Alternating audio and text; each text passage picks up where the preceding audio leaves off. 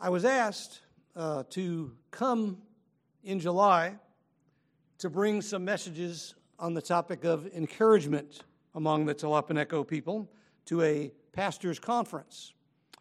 In March was my last visit there when I, at the school, taught 10 times on what is the church. And after that, in May, while Naomi and I were heading to our cabin in Jasper, Arkansas, right after this, a place that we use as a kind of a launching point to do some hiking, and we need to do some work on the cabin always. But in early May, while I was at that cabin in Jasper, an invitation came by email to be the speaker for their pastor's conference on the subject of encouragement. I wrote right back, and there's a reason I'm telling you all this. I wrote right back and said, well, how many messages will you need? And they said, we need, our pastor's conference typically involves 8 sermons. So if you're anything like me, my first thought was, how am I going to come up with 8 messages on encouragement? Exactly, how much material can I think up on just that? So I began to think and pray, and one scripture after another came to mind, and various key points fell into place. And soon I had an outline, and before we returned home 2 days later, I had a first message written, and I had a structure. So I wrote them back and said yes. And I set the goal of writing 3 of those messages by the end of May, and 3 by the end of June, and then 2 in July before departing for Mexico. And they were all written by the first week of June.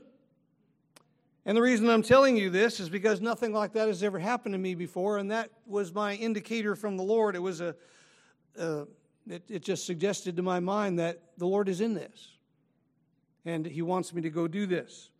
Because often preparing for a conference of that size and of that many messages is a very painstaking experience, but the Lord helped me very rapidly to be prepared.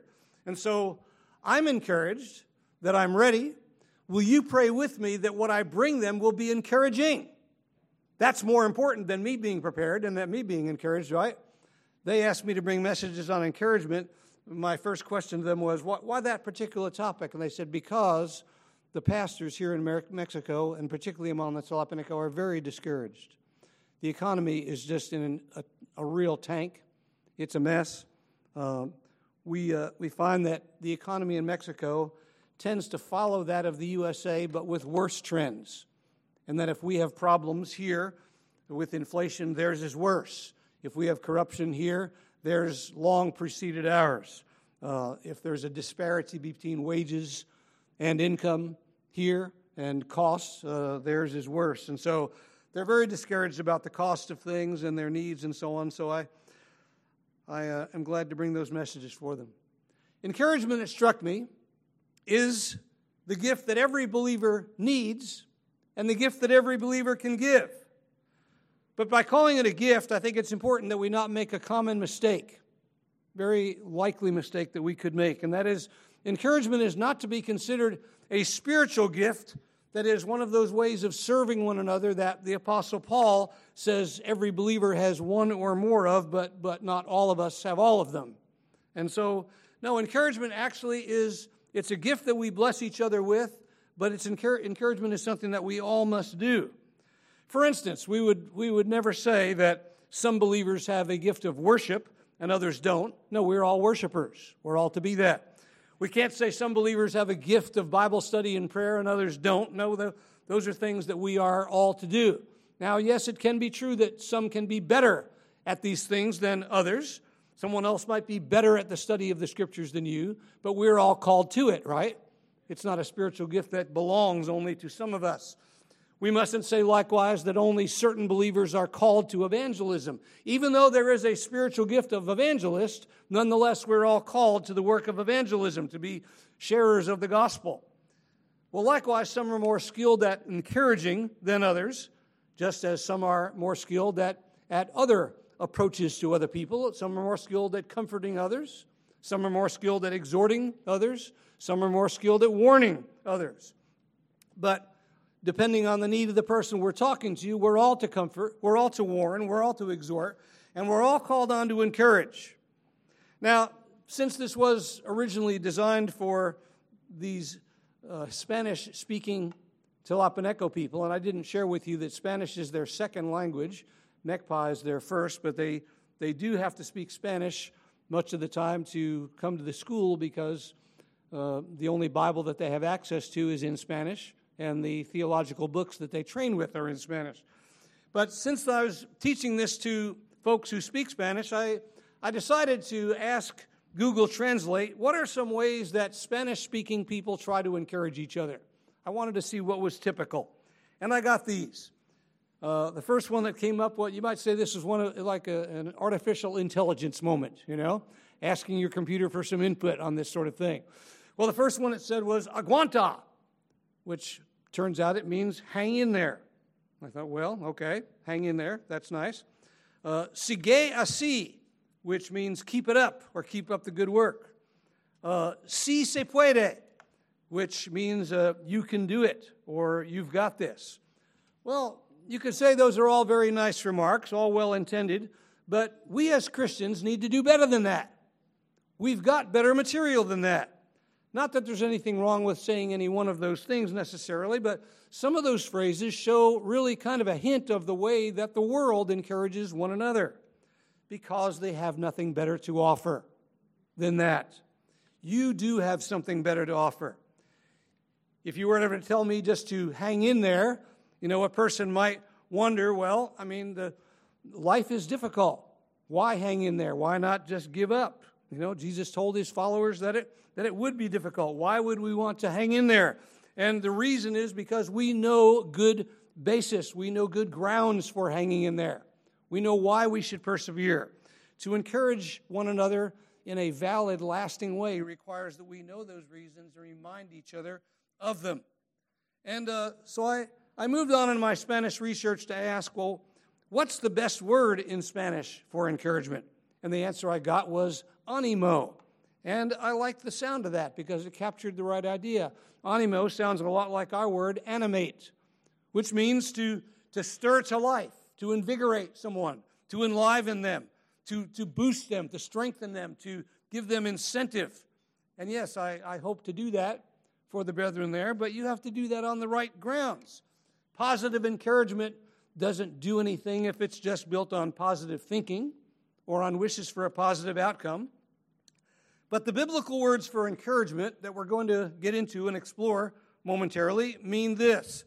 I won't take you through a word study of all the Bible words on encouragement or that touch on it, but kind of putting them together, the biblical words for encouragement mean to urge someone forward, more or less like a sergeant might urge his soldiers forward into the battle, that come on, let's go.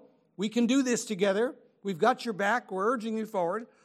To come to one's aid or to come alongside. And in that it resembles a great deal what we hear about the ministry of the Holy Spirit, right? He's the paraclete who comes alongside us. And so part of being responsible Christians, in fact, just to take it from the leadership angle, part of being responsible husbands or fathers, teachers, pastors, citizens, any of us who have influence with each other, is making sure that if we're going to encourage or incentivize people or motivate people, we want to motivate them to what is right. What we promote needs to be what is right. For instance, would be, we have a president, President Biden, who incentivizes certain behaviors, but he incentivizes a lot of behavior that's wrong, doesn't he? Our government promotes homosexuality.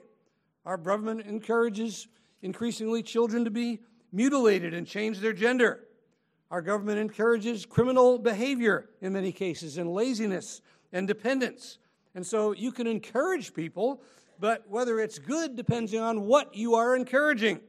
Merely being encouraging is not a good thing. It depends on what you're prompting people to be or do. And so we need to aim, as Barnabas was called, sons of encouragement in Acts chapter 4. That name really carries the meaning of the idea of someone who was born to encourage. Let's all aspire to be sons and daughters of encouragement in biblical ways. So how do we become the type of person who encourages others? Here's a dilemma. When we are sometimes discouraged ourselves. When we are discouraged. Well, that's why I titled this, The Gift Every Believer Needs and the Gift Every Believer Can Give. because none of us are in an encouraged frame of mind all the time. We will need someone to lift us up, and it's also the blessing we can bestow. And so it's like generosity. On any given occasion, you may go through a period in your life when you are capable of being the generous one. And then you might find a period in your life when you need the generosity of others. You could be a benevolent and giving person. You aim to be a benevolent one, giving to help others financially, but you might be on the receiving end of that giving someday, and then someone else gets the blessing of being the giver, the greater blessing of being the giver than the receiver. The two key roots on which bona fide Christian encouragement rely are these. If you'll start at Philippians chapter 2, and we will get to Hebrews 3, as I've indicated I'd be teaching on, but Philippians chapter 2, these character traits are some of the roots of bona fide Christian encouragement.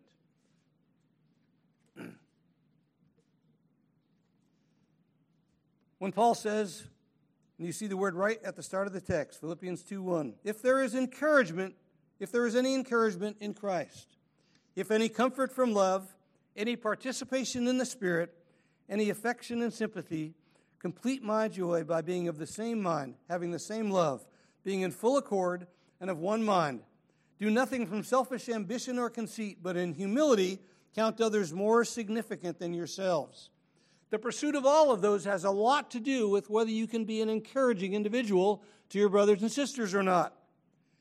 You see, built into those, he says that it is central to our unity with one another to be able to encourage one another.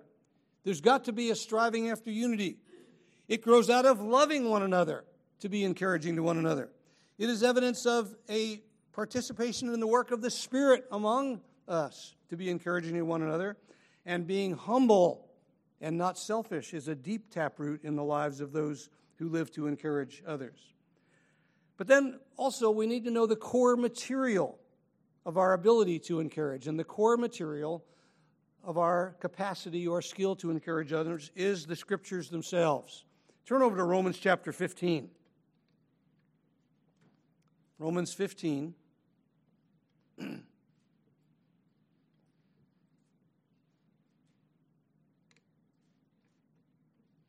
And verse 4,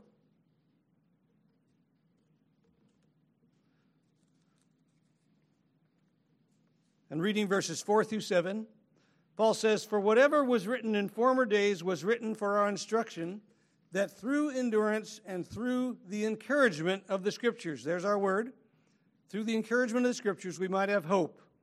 May the God of endurance and encouragement grant you to live in such harmony with one another, in accord with Christ Jesus, that together you may with one voice glorify the God and Father of our Lord Jesus Christ.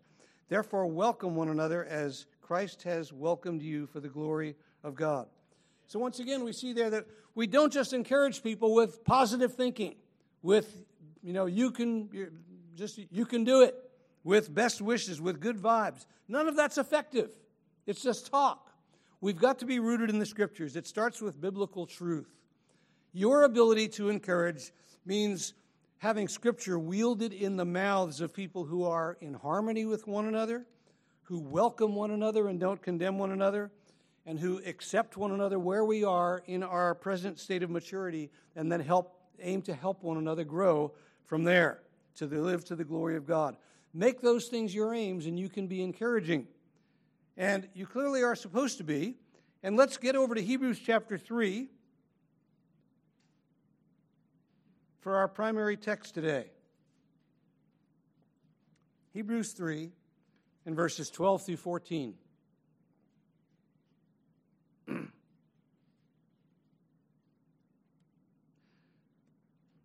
The church that Paul was writing to here was quite discouraged.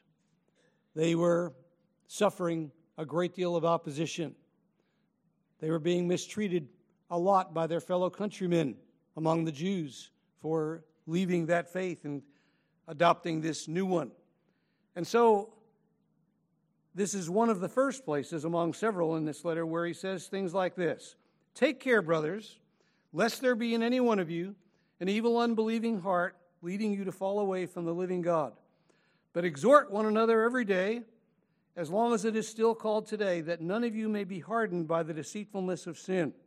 For we have come to share in Christ, if indeed we hold our original confidence firm to the end. Now in verse 13, about half of our English Bible versions say exhort, and about half of them say encourage. I don't know what you've got on your lap there, but some Bibles will say exhort one another, some will say encourage one another. That's because there's a lot of similarity between the ideas of exhortation and encouragement. They are different types of verbal communications, but the words of them are translated pretty interchangeably throughout the New Testament on a number of places.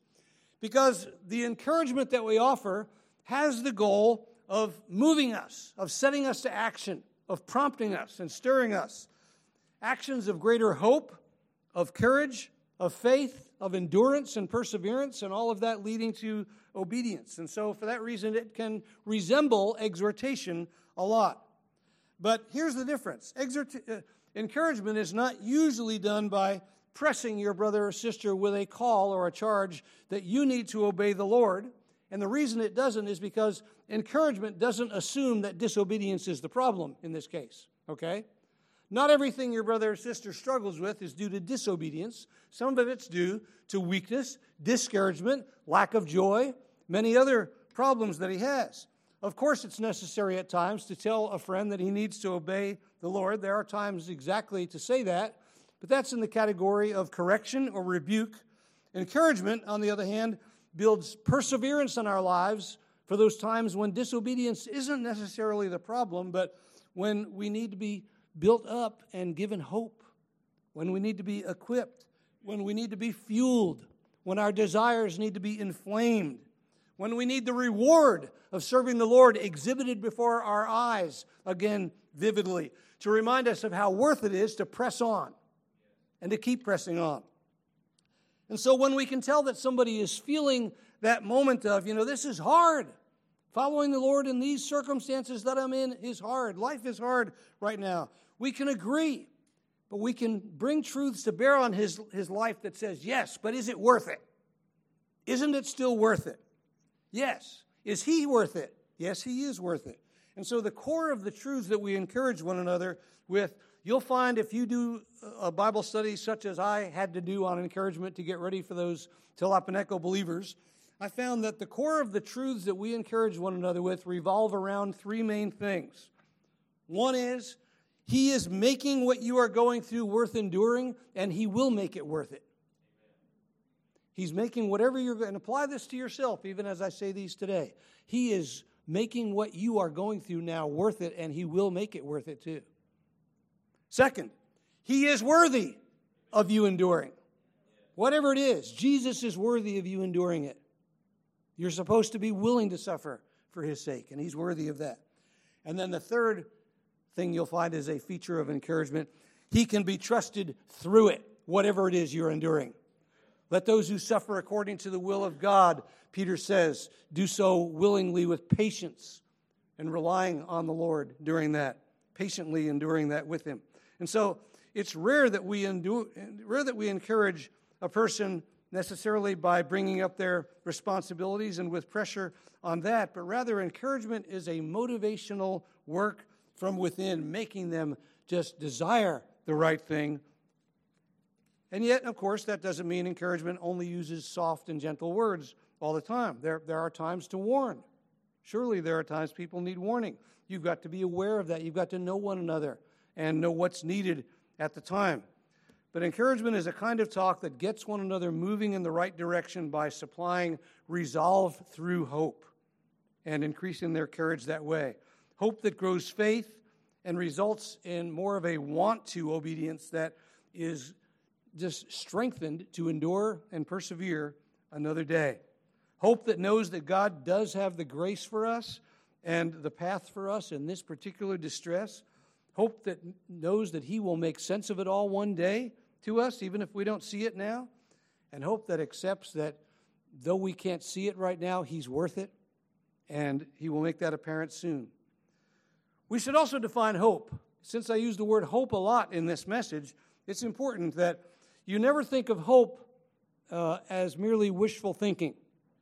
Biblically defined, hope is not saying, I hope things come out this way. I hope there will be a good outcome. No, hope is a noun in this case that means I have this hope. I know that He is bringing this to a good outcome. There is a certainty. Our hope in the Lord Jesus returning again is not we really hope that He will. No, but our hope is that we know He will, and so we have a positive certainty of a good result. We're assured of that as we serve the Lord. It's not a wish, it's a fact. A good synonym for biblical hope is expectation. We have a certain, assured expectation of how things are going to turn out. Now, getting into our text, we're going to talk first about the need, and I'm not going to deal with the points of the text in order exactly, but to blend them together a bit. The need, number one, daily encouragement of one another. And we see that from verse 13 when he says, exhort one another every day as long as it is still called today. What does that phrase mean, as long as it is still called today? That is a way of saying, as long as we are still in this era in which we are counting and numbering our days, as long as you're here, your brothers and sisters are going to need encouragement. For all the days that we live until we're ushered into that eternal state, for the rest of our lives, we're going to need encouragement from one another. You see a brother needing encouragement? Don't delay, this says. Bring it. Get to him and bring it. Go to him while it's today. And this is not possible unless we are participating in a real, genuine life with one another. Being believers who are intimately attached to our church and actively ministering to one another. And there's an assumption built into this that we live a kind of daily life among one another. Not all of you can't see all of you every single day, but there ought to be an interaction among you as a flock with one another daily. You ought to be seeing each other. How not to be overcome by unbelief and worry and bitterness, but to instead be an overcomer of those things by faith. It takes hospitality to one another, where you invite one another into your homes. It takes showing up at times, even what fact is, brothers and sisters, it takes a willingness to show up and be the guy that stands there to encourage someone, even when you don't know at first what you're going to say. And you know as well as I do that a lot of the people in your life who have encouraged you effectively, they came and they didn't have to give you a long talk about it. You might have told them years later, it was one thing you said that encouraged me. One sentence you said. One truth you reminded me of. And you know what? And you went there that day and you didn't know what you were going to say. But you were encouraging him just because you were there. You came alongside. You were his brother or sister. So we must keep talking each out of those things that discourage us. Just as the psalmist did. If you remember that Psalm 42, where he says, why are you in despair, O my soul? Why are you so down? Why are you discouraged? Hope in God. We need to do that for each other. Just as he talked to himself and reminded himself of the truths that would give him hope in God, we need to talk to each other that way too. Because our world is full of thieves of faith, and they're everywhere around us. I heard a great story about thieves that illustrates this well. Dr. Joel Beakey, who's a professor at Puritan Reformed Seminary in Michigan, has a grandmother who he describes as feisty. And he says she is the type that is not easily taken advantage of, not even by younger or stronger people than herself or people who think they are smarter than her. On one occasion, he tells the story of when three young men broke into his grandmother's home and proceeded to rob the place. They made one big mistake. They did it while she was there. No doubt they figured, well, you know, what harm can this old lady be? They tied her to a chair, and they proceeded to ransack the place in search for valuables. But then the tables turned, and she began to hold them hostage with words. She began to call out to them. She didn't succumb to fear.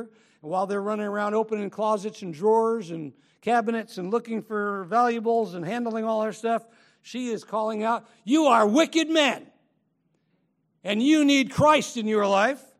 And you already have plenty in this life, and you are stealing to get more. You are going to suffer God's judgment for this. You need to be saved.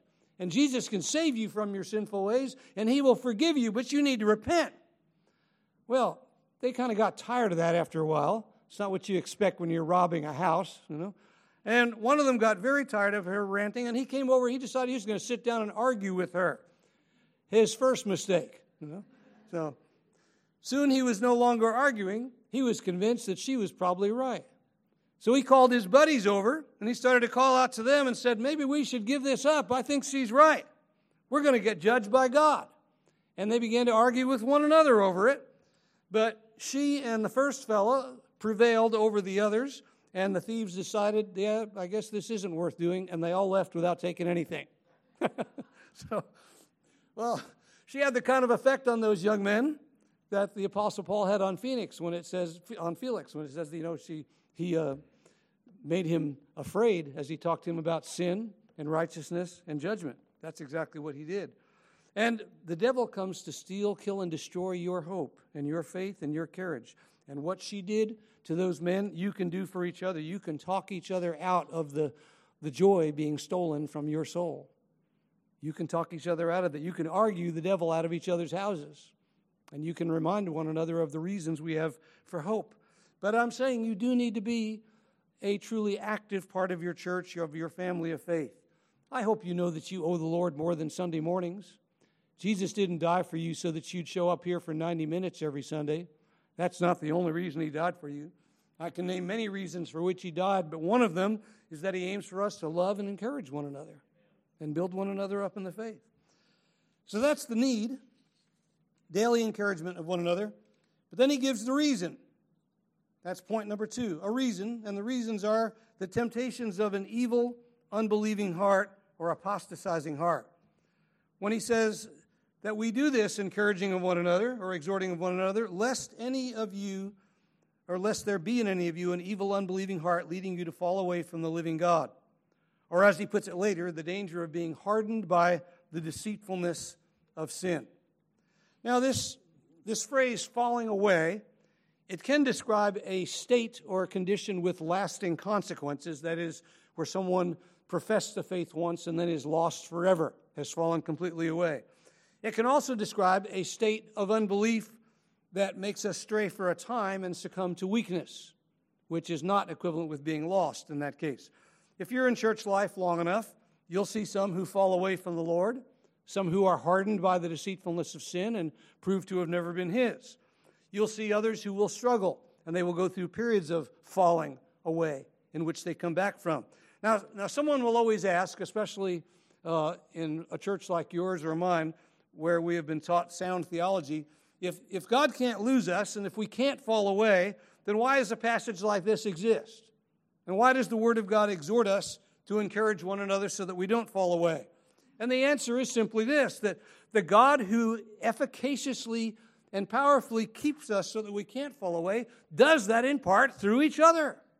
He uses one another in our lives to do that. God keeps us, but encouraging one another in the family of God is part of how He keeps us. He means for you to have a role in that. We have a hand in it. God could keep us entirely on His own. But that's just the same as saying that when it comes to it, why do we evangelize? God could save all the sinners He wants on His own, but you get to play a part in it. You get to participate in the conquest of the kingdom of God. And you're grateful for that, I hope. And likewise, you get to take part in this. Don't you like the idea? I kind of love the thought that in heaven there will not only be gratitude and great thankfulness and praise to God for having kept us, but we'll be able to look at one another and say, thank you too. Thank you for helping me get here. In those times when I was weak, in those times when I was struggling, we'll be able to give thanks to one another for that. And so we all have been given a new believing good heart, but it sometimes gets infected with evils, with unbelief. We fight it internally. We fight in faith to cling to the promises of God. We fight to keep our hope up, but we were never meant to do that alone. This is not a solo battle. As our pastor in Tulsa said recently, sanctification is a team sport. We work at it together. And we can go through times when sin hardens us again, when we have been careless or dull or lazy or whatever else has brought us down. And it's up to you and I to help deliver one another from those times. And that leads then to this third point, The goal. The goal is that we hold fast to the end. And if you look there at verse 14, when he says, "For we have come to share in Christ, if indeed we hold our original confidence firm to the end." The confidence that we had at the beginning, that confident faith that we had at the beginning will save us if it continues to be our confidence that we endure to the end with. We must hold on to the faith. And every one of us will experience challenges to faith from worldly people, from our own sinful flesh, from trouble in the church. And so we need encouragement from one another constantly, and it is something every member of the church must do. I've thought often how encouraged Paul must have been to be able to say to the Roman church, as he did in Romans 15, "I am convinced of you, brethren, that you are filled with wisdom and filled with knowledge and goodness, and so you are able to admonish and instruct one another." You're able to do that. You don't just rely only on a pastor or a few people in your church to encourage and instruct one another. You're capable of doing that. And so encouragement, we see here, it's a kind of talking to each other that helps us want to be better Christians even when it's tough. We incite and winsomely compel each other to fixed love for Christ, stronger faith in Christ, perseverance in following Christ together, because we're on a long journey together. And we can all be at times like that little kid in the car in the back seat on a long journey. He keeps asking, "Are we there yet?" And yet we say it with more pain than the child who asked that, because we know we really aren't there yet, but we long to be. And you've had thoughts at times where I'm ready to go on to heaven. I'm done with this life. I'd like to be finished this, but we're not there yet. And so we need day after day to encourage one another. Maybe you can remember a conversation with someone that did encourage you. Maybe you can't remember such an occasion. On the other hand, maybe some of you have had times that you received encouragement from someone, but you didn't recognize it for what it was. And you think this hasn't been done for you when it has. I think there have been times in my life when Brother Bob was with me and came and stood alongside me and encouraged me, and I barely knew how to absorb it. And yet he was doing it and strengthening a brother. Sometimes we fail to feel encouraged or experience encouragement or extend it because we don't even know for sure what it is to say. The way encouragement is used by many today, some might mistake it for mere comfort. That, I care about you, and, I hope things get better in time. I'll pray for you. But that by itself isn't encouragement. There's nothing wrong with saying those things, but that's not enough to be encouragement. Others might mistake it for positive affirmation. You're doing a great job. You're really doing well. And sometimes you hear that and you say to yourself, that person's just trying to be nice and trying to make me feel good, but there's nothing much to it. And it might even be flattery at some time or other. But biblical encouragement does a work for each other that is much more meaningful and lasting and impactful than that. We don't want attempts at encouragement that merely fill us up with pride or enlarge our self-pity, but rather, when you encourage a brother or sister, you're cultivating humility and peace and courage and stronger faith in the Lord and stronger hope in God. And those kind of spiritual fruits, when those are encouraged and prompted in each other, it stirs that person to a fresh diligence, a willingness to endure, a willingness to suffer deprivation or trouble or persecution. I hope it has that effect on my brethren in Mexico when I'm there, because they suffer all of those things. True encouragement is not just about making people feel better about themselves, and getting true encouragement is not us feeling better about ourselves, but it's about building us up in the faith to know God better, to expect more from God, to enjoy God more, and so that we are more devoted to God while anticipating He is at work and He is going to be at work. Let me show you an example of biblical encouragement. If you go over to Joshua chapter 1, Joshua 1 is a good sample of this. You've read this passage before. And notice some features in it.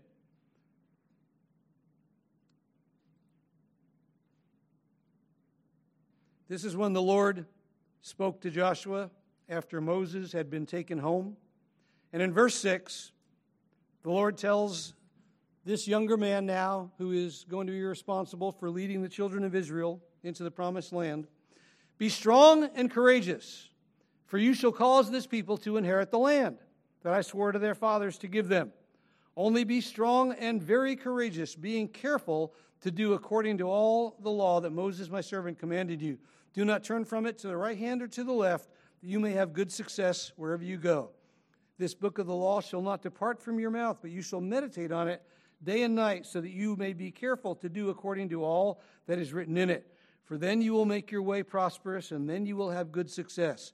Have I not commanded you? Be strong and courageous.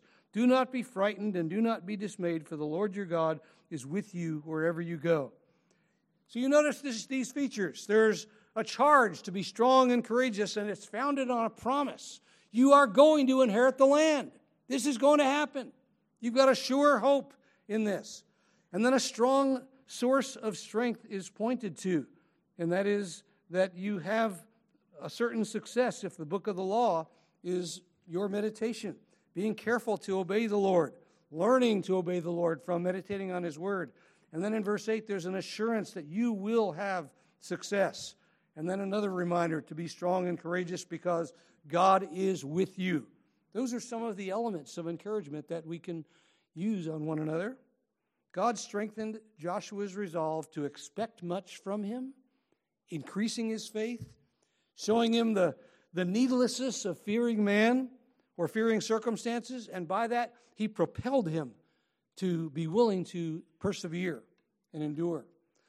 You know, a more modern example from my life that I love to remember has been delivered to me several times over the years by a man named Andy Hamilton, who is a missionary in Asia.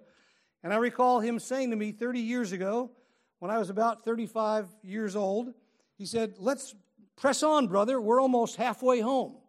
And I knew what he meant by that. I thought, that's a cool way to put it. We're almost halfway home. At age 35, I'm about halfway there. And to my surprise, not long ago, the same Andy wrote me an email. Here I am just past my 70th birthday. And he stated in this recent email, he said, "Let's press on, brother." He says, "We're nearly home. We're nearly there. There's not a whole lot of journey left. Well, he knew how to encourage with relevant facts, with pertinent truths, with something that is genuinely reflective of where we are right now. And he knew how to make you want to hasten your feet in the work by bestowing confidence based on facts. Here are some things you know to be true. You're almost there. So perseverance is encouraged in this way. To hope strongly in the Lord that it will bring joy and success and reward. A kind of encouragement that makes us want to defy temptation, that makes us willing to zealously go through the fire, knowing that He's making it worth it. There's a world of difference between you can do this and God is with you. A world of difference between those two things. Because hopefully you're mature enough in the Christian faith to know that apart from Him, you can't do this. You can do nothing apart from Him. But with Him we can do all things, including His will, as He charges us to do. And we must speak that way to one another. We must speak that way to one another often because our minds don't stay there. They lose track of that. In the world you'll have tribulation, and so we need to be reminded to take heart that He has overcome the world. Sometimes encouragement will just give us a boost that'll keep us going through the day and help you to endure today and its trials. Sometimes encouragement will give you fresh perspective that will help you to stay strong for a longer period of time. And you'll tell the one who encouraged you that strengthened me so much, I've been able to turn a corner, and I'm doing better. Some encouragements can transform our outlook and stay with us for years. But you know what? Part of why we're told to encourage one another day after day after day is because, we say silly things like, "Wow, I learned something today and I'll never be the same." I've heard that. I'm not very big on the idea that I ever hear anything that will make me never be the same. As my friend Jim the missionary there in Mexico, I've heard him say, when we say I'll never be the same, we are way too impressed with how much we just got impressed. We don't need to be that impressed with what we just learned. Fact is, you are likely to go right back to some of the same old doubts. You're likely to return to the same weaknesses. You're likely to return to some of the same faithlessness and the same failures again and again. Even beliefs and exhortations and encouragements that should change you in a lasting way, guess what? They don't. And so you need another one. And you need another brother to come alongside and do it again. Because we weaken and we change and we stumble and we need constant encouragement.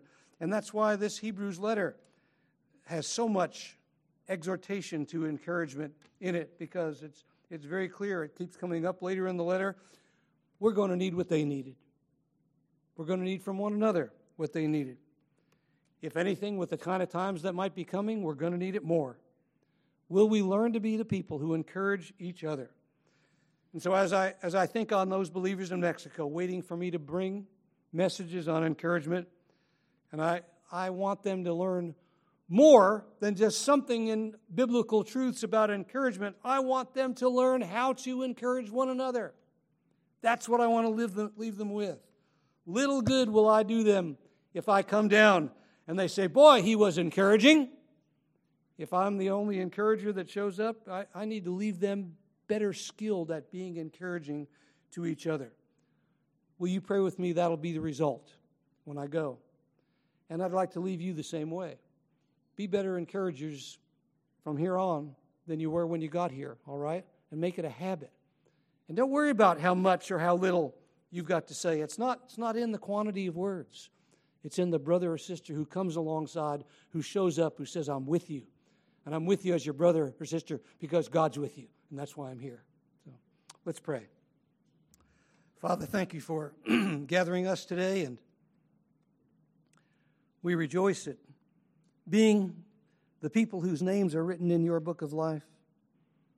You have just blessed us, as we heard in the Sunday school hour too, with just every unspeakable blessing in the heavenly places in Christ. Too many of us to name. Help us to remind one another of those. Help us to buttress one another's faith and hope with those, to keep them before one another's eyes. Help this little flock to be a body of sons and daughters of encouragement to one another. Thank you that we've been able to be here today. And thank you that you have been here with us and have received our worship. In Christ's name, amen.